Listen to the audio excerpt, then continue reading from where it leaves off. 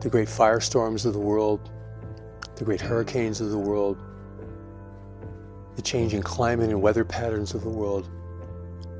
We've changed this world so much. And now it's beginning to respond in ways that are really unpredictable and tend to be very extreme. Extreme heat, extreme cold, extreme moisture, extreme drought. This is affecting so many people everywhere. So I really felt not just the immediate impact of these storms, but the subsequent impact of people's shattered lives, people who have lost their homes, their businesses, who cannot afford to replace them. The even whole communities that have been devastated, poorer communities especially, that will never be able to rebuild and recover. And where will these people go and how will they live?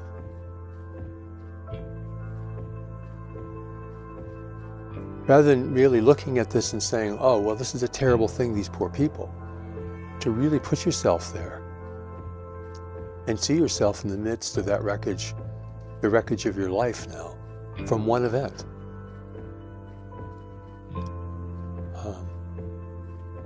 And how this is affecting people, rich and poor. People have invested their whole lives on living in a certain high-risk part of the country, like a coastline that's prone to hurricanes, and have your home and your property devastated by that. It's something that should be really speaking to us deeply. Certainly spoke to me deeply.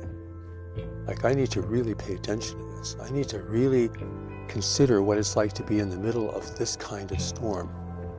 What I would do if I was wealthy or poor, this person, that person, what it would mean for my future.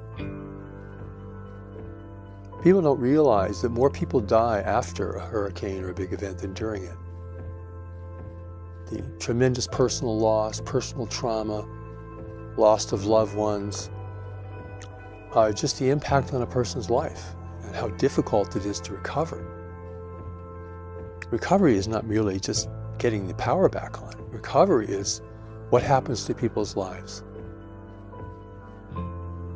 And when you think of this in terms of being a sign from the world, as being a growing pattern in the world, then you begin to see that we're facing something of tremendously destructive power as we go forward. We have rising seas, we have a heating planet.